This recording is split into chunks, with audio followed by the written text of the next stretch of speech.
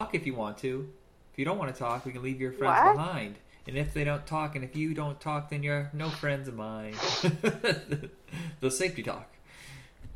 That's funny. Have you watched that movie, The Babysitter, on Netflix? Yes, it's great. Okay, because this morning I was just like flipping through because I didn't know what to watch, and I saw the trailer for the sequel, and so I was like, if you stay still for too long, it starts playing the trailer or whatever. Yeah. And I was like, oh, this looks really funny. I need to start watching it. So I started the first one while Scott was at home for lunch. So it looks really kind of silly. Yeah, it's got this really strong emotional bond in it, though, kind of like Final Girls, where it's really like, oh wow, it's touching and it's kind of affecting me. And those are teen movies. Those qualify for We Got the Beat. Well, that's why I asked, because I thought maybe we could, save them for next time. Yeah. Because I just discovered that today. Well, we are 12 days out from Halloween, and everybody, we're discussing Fright Night. For real. Wait, are you recording? I am recording. I like to surprise people. I like to start it. Oh. I started it when I did the singing. You started recording me when I was singing? No, when I was singing. Oh, okay. I was like, not cool, man. Anyway, maybe we'll see if we have time. But let's talk about Fright Night today. All right, everybody. This is a battle in my head. I mentioned it last time, or 2 episodes ago, that Fright Night was my favorite movie for 30 years. But then I saw Final Girls, and that kind of changed things. There's always a battle. Which one's my favorite? I think part of it's because Final Girls is newer to me, that it's taking place at Fright Night. Because this last time I watched Fright Night, I was just like, I love it, but I'm kind of tired of it. Like, I need a break. I watch it every single year. Yeah, I think it's still a super good movie, but I do think that it has some weak moments, and part of that is just age, Yeah, well, the tone is weird at times. Yeah, truth. I just, the other day I was pretending to be Chris Sarandon in this, and I was like, that part when he says, it's towards the end when he transforms, and he's, that's when it gets really silly. And he's trying to talk through those teeth, and he's like, kill them for me. Both! Yeah. My favorite part is when he says, what does he say? You have to have faith for that to work, or whatever, but it's when he started transforming, and he does say it kind of funny, too. Mr. Vincent. Yes, exactly. Mr. Vincent.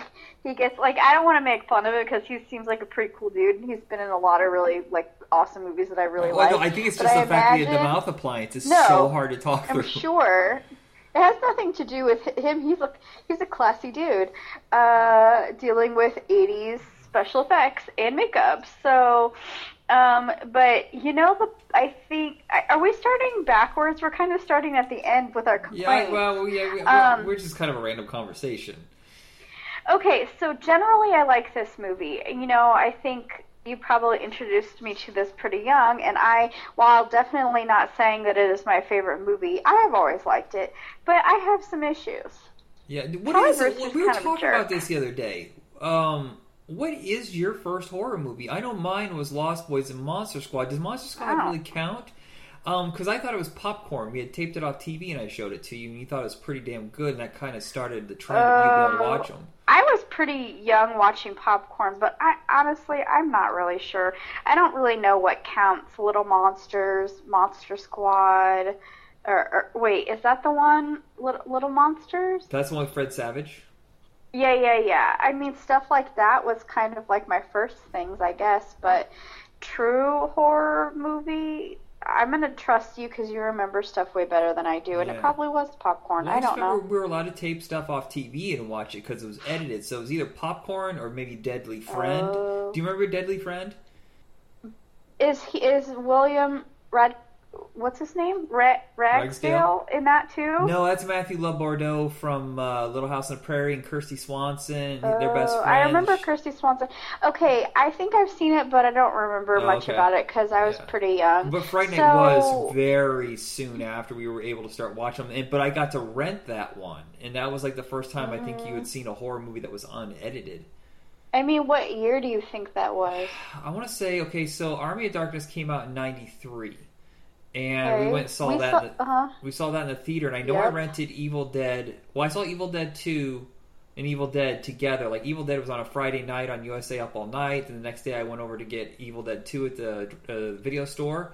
And then like a week later, there was a trailer for Army of Darkness, and I'm pretty sure I had seen a trailer for Fright Night 2 on some video I rented that weekend. I was like, okay, that was cool, but I have to go back and get the first one. And so I think it's early '93. So I saw Army of Darkness in the movie theater with you, but did I see the other ones prior to that? No, because they were way too gruesome. Okay. Well, no, maybe you saw the second one, but I know you didn't see the first one. There's no way. Oh well, I don't know. So maybe I was 12 or 13. Yeah, so that's kind of the age where people start discovering horror. I feel like maybe I saw Lost Boys before that. Probably. I don't know for sure, but I think the likelihood's pretty high. Anyway, I don't know. It doesn't really matter that much. But can I say my main annoyances with this movie? Yeah, go ahead. Charlie Brewster's a jerk. He is a jerk, but I think that's part of his arc. Yeah, okay. Evil Ed is really fucking annoying. Oh, yes. He's a douche compared to Evil Ed in the remake, yeah. Why is he friends with him? And why is his name Evil before he even gets turned to evil? I don't know. Just because he's a jerk? Maybe, but he hates being called evil, so there has to be some reason. Maybe it's just a thing that they just never really clear up, or maybe it got cut out because he already establishes he hates being called that. So I don't know if it's because he was a horror fan, right? Well, was he the horror fan, or is only? See, that's how I think they're friends. They both were. I think that maybe was what connected them. They both were, but they didn't spend as much time on him. We don't know any of his backstory. He just shows up when they need like some conflict or whatever. So we don't know. We know that Charlie was pretty obsessed with horror movies and Fright Night and all that stuff, but we don't exactly know very much about Ed, honestly. So that is kind of annoying because I think we've talked about people with nicknames and how we hate that they have them without explanation, which happens more often in movies than it should. Like, there's a reason why people get nicknames. Just tell us what it is. It's really not that hard.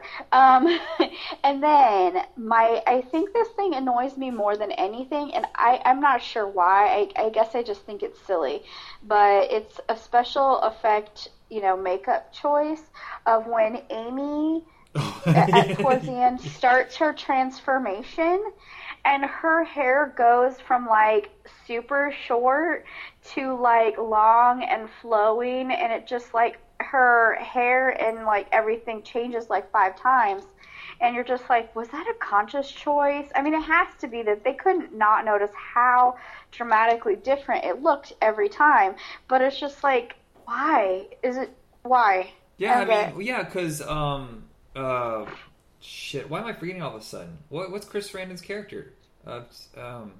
Jerry Dandridge. Thank you. That's embarrassing. Jerry Dandridge. Well, I just watched.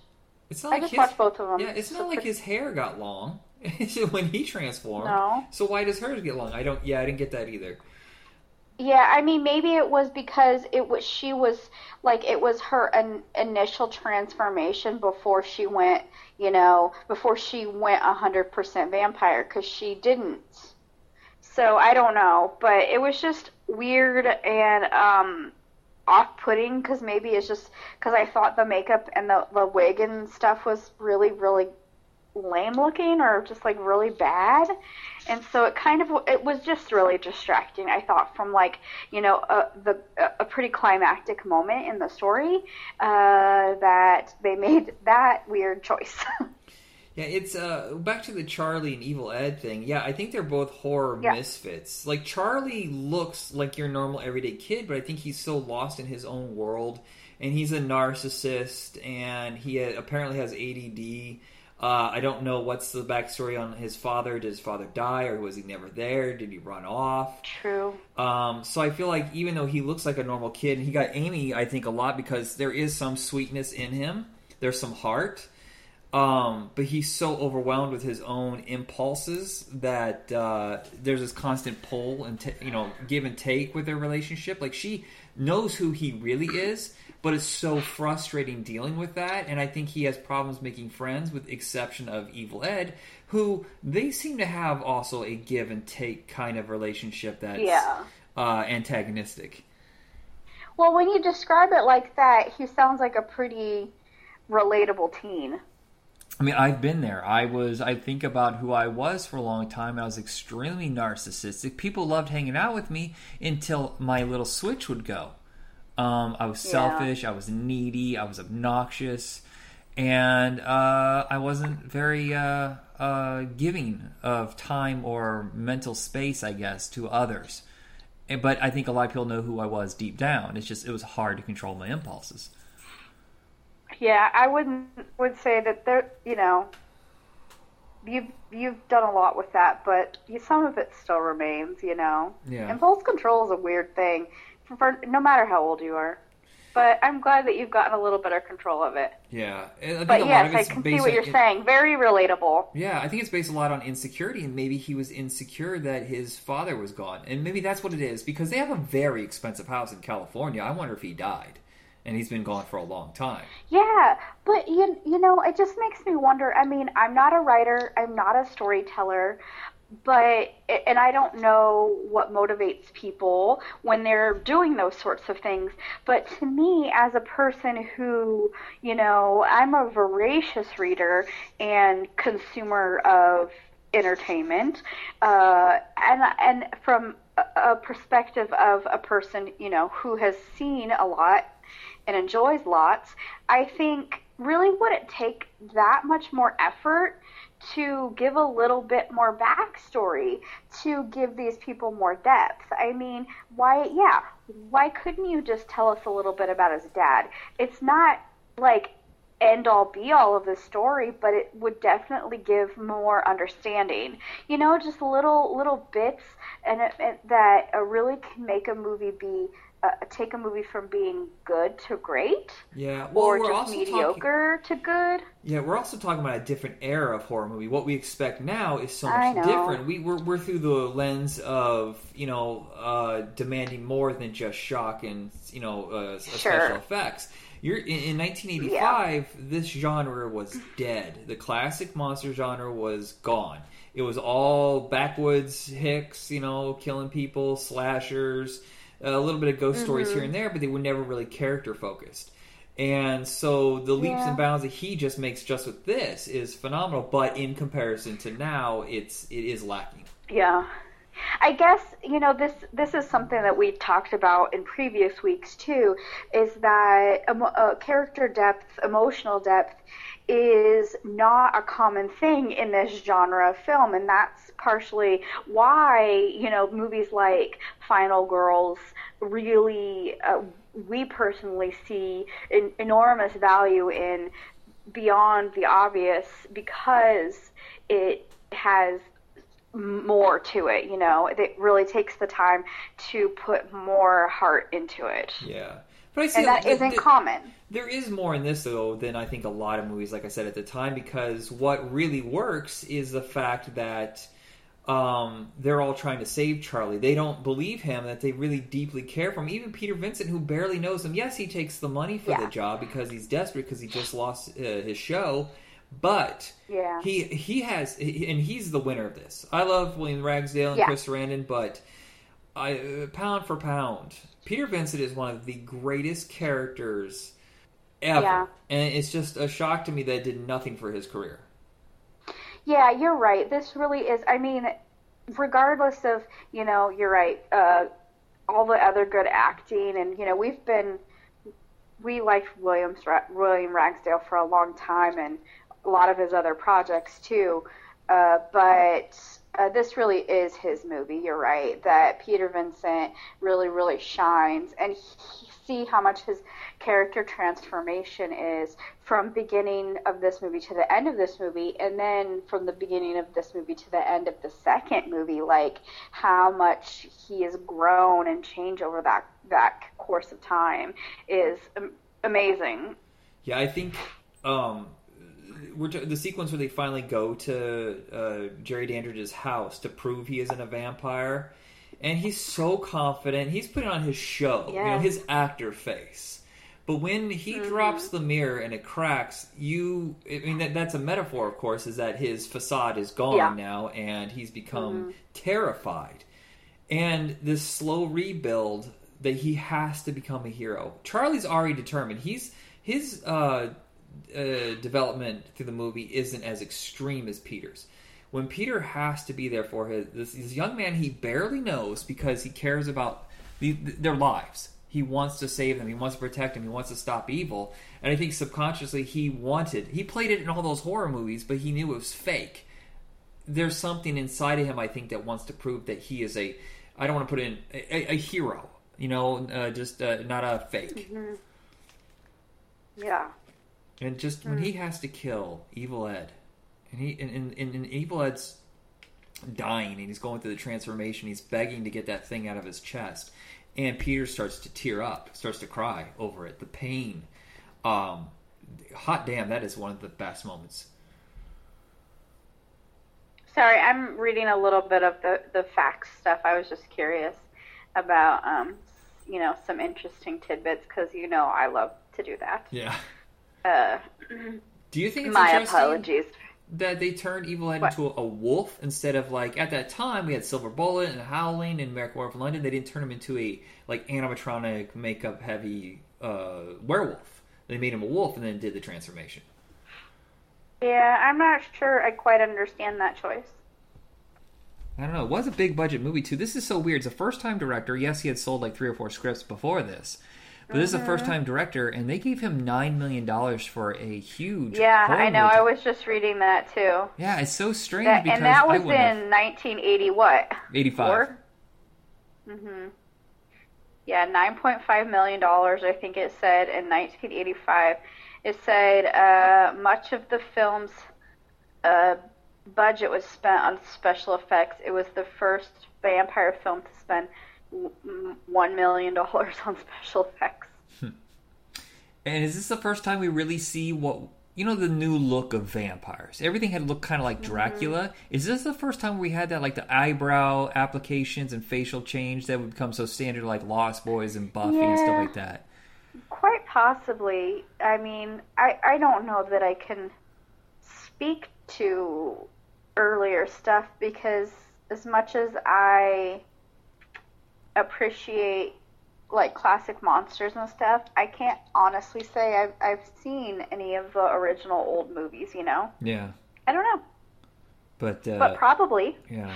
It's just one of these movies that's a lot of fun. I think that's what makes it last too, because not only did it revive the classic monsters, but it did it with tongue in cheek and it had some fun and wild special effects that had never really been attempted in the genre. And it was a big hit. People forget, I think. It's a cult classic now, but at the time, it made $25 million, which is nothing to sneeze at. Yeah, it said it was the second highest grossing horror film of 1985 behind Nightmare on Elm Street 2. That's not nothing. Yeah. Although I don't know how, how many horror movies were released in 1985, not to underplay its success, but, Yeah, well, I'm trying to think. There's many more movies. There's Return of the Living Dead, Friday the 13th Part 5, Silver Bullet. And that's off the top of my head. I'm sure there's others, but, those are the big ones. Silver Bullet is such a good movie. It is. And that movie didn't make shit. we already talked about that one last year, right? I think. Yep. So it's... Anyway. This is the weird part where I get lost. Apparently, the rights to Fright Night didn't actually belong to Columbia Pictures. They belonged to a company called Delphi, which had also produced Iron Eagle. And then in the 3 or 4 years later that they went and took the rights over to a smaller company called Caracol, aka Live Video, and did the sequels to Iron Eagle and Fright Night, but they did them on such a small, tiny, nothing budget and basically ruined the franchise financially because that company went bankrupt. When Fright Night 2 came out, they only had enough money to put it on 148 screens, and hardly any advertising besides posters. No one knew it was out. It would just be like word of mouth, and then by the time that happened, it was gone. So a movie that, the first one cost $9.5 million, the second one cost $3 million, and it barely got released. So its life came out on video, and it's just kind of a shame the franchise just got smothered because they wanted more money or whatever reason and didn't stay with Columbia Pictures.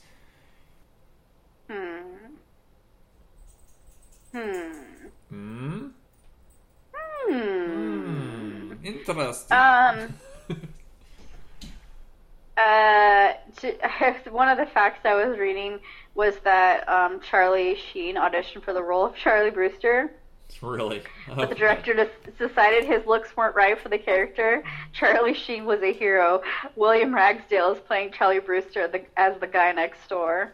Yeah, I can see that. Yeah, that makes more sense. I mean, I couldn't imagine Charlie Sheen doing that role. Yeah. Not at all. Not even a little bit. Like, especially when he always had some kind of desperately pleading for help, and no one understands and no one believes him. I'm like, Charlie Sheen, it's because you're crazy. You've been drinking tiger's blood. Exactly. But same. I thought that was interesting. Yeah. What? Do you have anything? Other thoughts about this? The first one? Mm-hmm. No, not really. I'm sure I'll remember something later that'll bug me to no end. But the plan was always that Evil Ed survives at the end of the first one.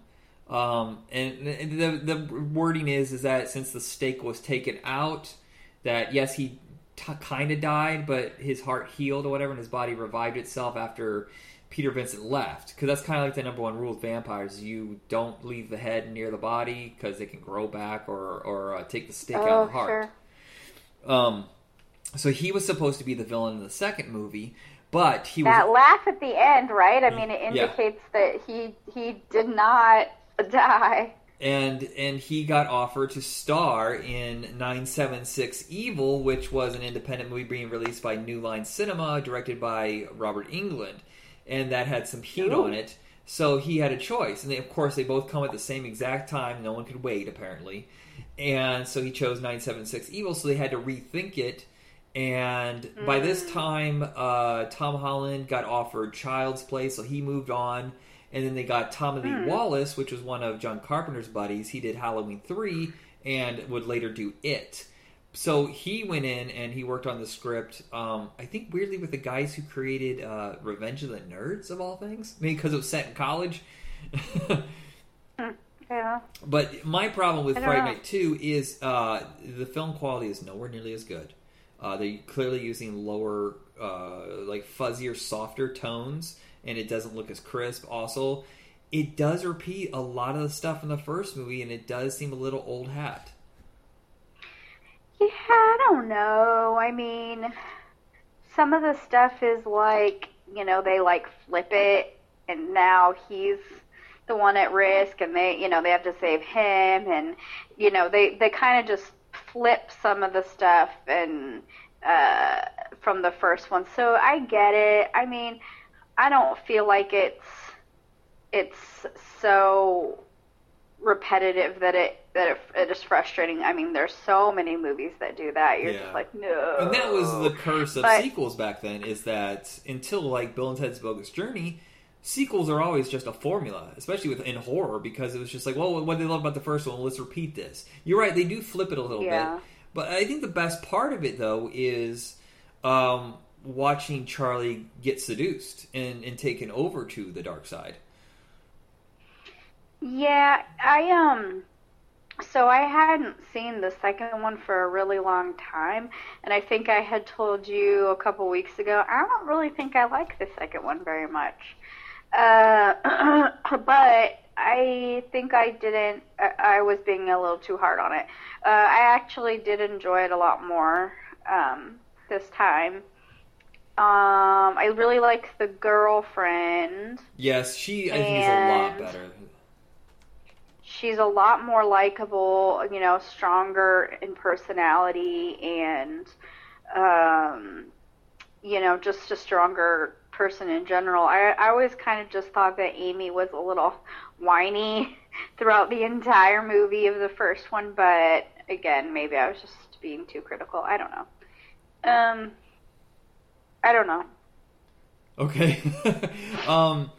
So yeah, this one finds Regine, who is the sister of Jerry Dandridge, basically finally hunting down Charlie and Peter and destroying their lives. Takes away his show, puts him in a mental institution, makes Charlie into a vampire, destroys his relation. They also, the werewolf guy tries to take away his girlfriend Alex, and it's just slowly. I think that was kind of funny because he was supposed to bite her or kill her, and then he was just like, "But I kind of like her," and then he tries to steal her instead, trying to get her to go out with him. Yeah, I think it's so funny that Jonathan Gries, just a year and a half earlier, played another werewolf in Monster Squad. Yeah. Uncle Rico! I know. I think that I was in mild shock when I saw him in Napoleon Dynamite, and I was just like, oh my god, Wolfman got nards. Yeah, is it a weird coincidence? Or they're just like, we still have the same makeup and the same guy. This will be easy. No, it's actually wildly different. I think the werewolf in this one sucks. I know, I'm just kidding. It looks so stupid. I'm just kidding. I don't really think the special effects in this are great. And you said, I think, that the budget was $3 million.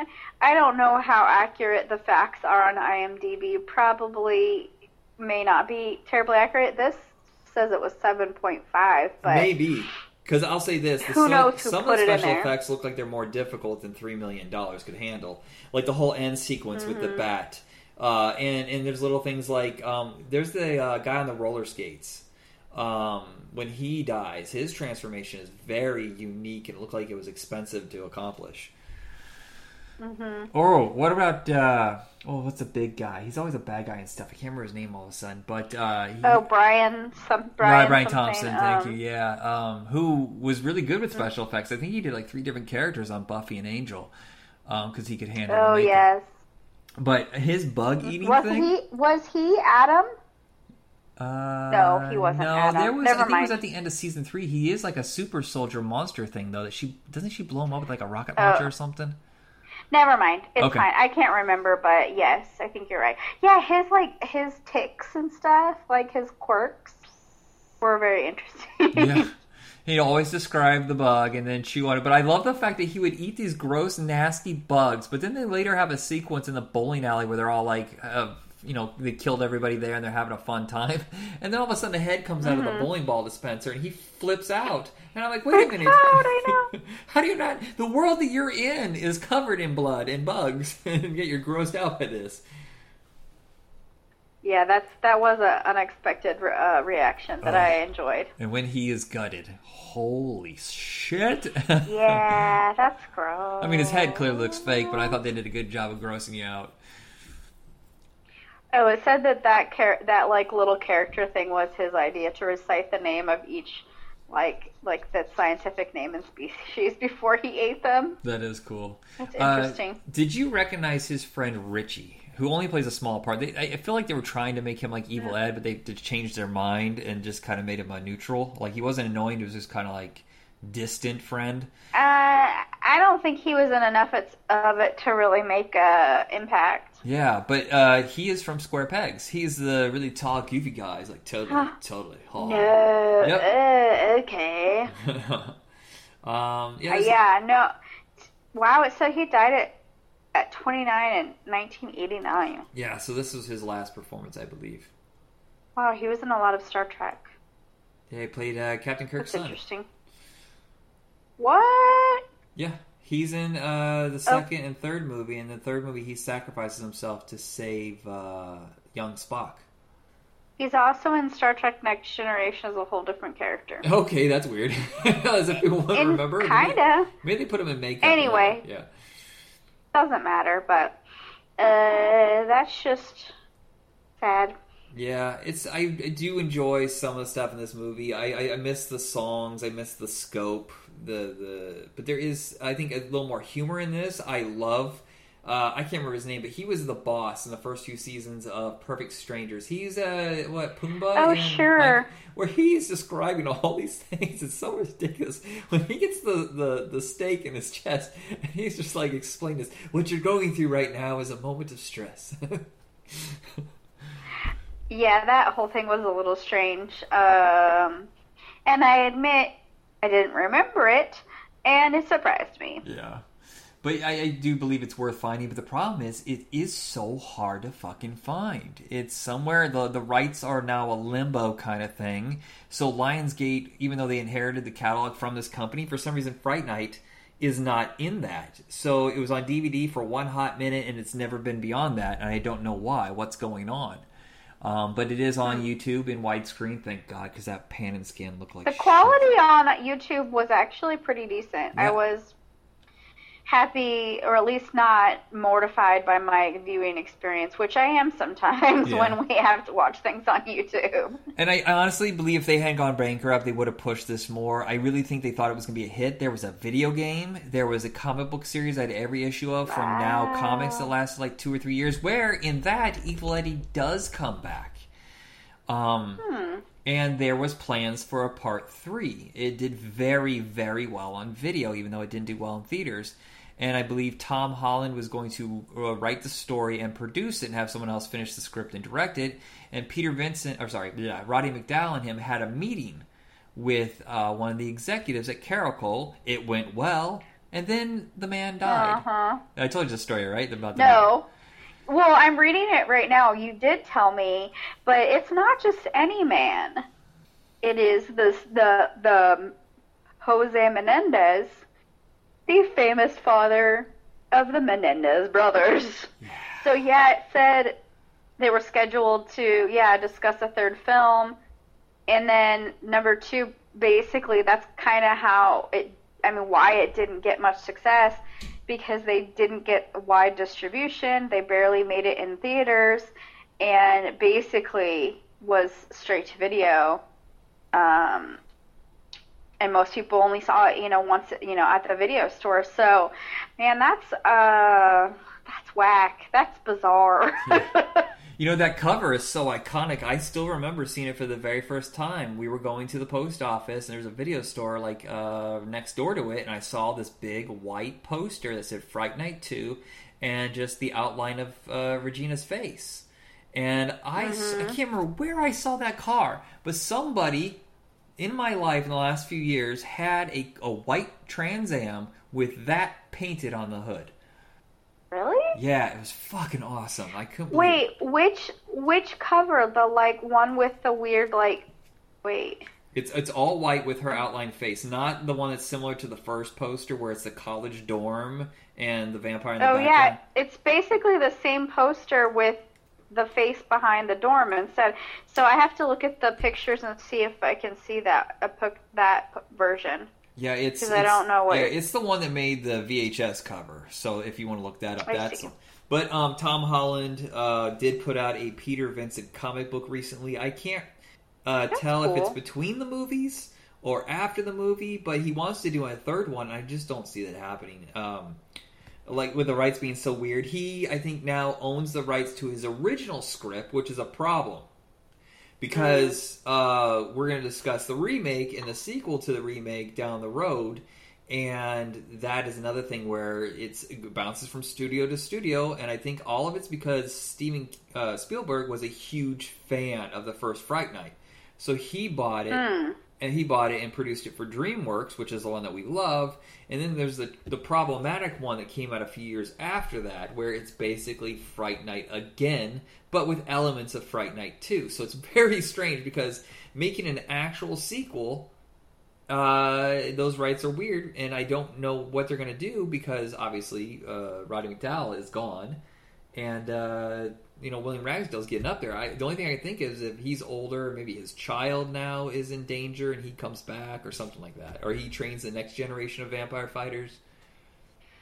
Yeah, I've never seen... Obviously, I've seen the remake. it's really, really pretty good. You know, they have some really good actors. You know, I'm a huge fan of Anton Yelchin and David Tennant, but I've never seen this number two because I don't quite understand the point, I guess. It is literally a remake of the first movie again, but with just slightly different elements. It's still entertaining, but it does feel like, what's the point? But it's just one of those things where, like, you got the rights, well, guess what? We can only remake the original one again. Yeah. So I guess someday I'll sit through it and then we can talk about it. Unless it's a complete disaster, I don't want to. We'll just talk really long about the remake then. Maybe we could do horror remakes if that one sucks. Because I know there's a lot of good horror remakes. People say horror remakes are bullshit. And I'm like, no.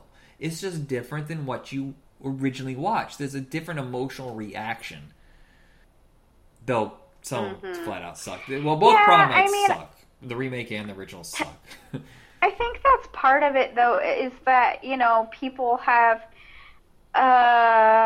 you know, emotional connections to things, and sometimes it takes a while to see, you know, the merit or, excuse me, the you know, like the flaws in the original, yeah.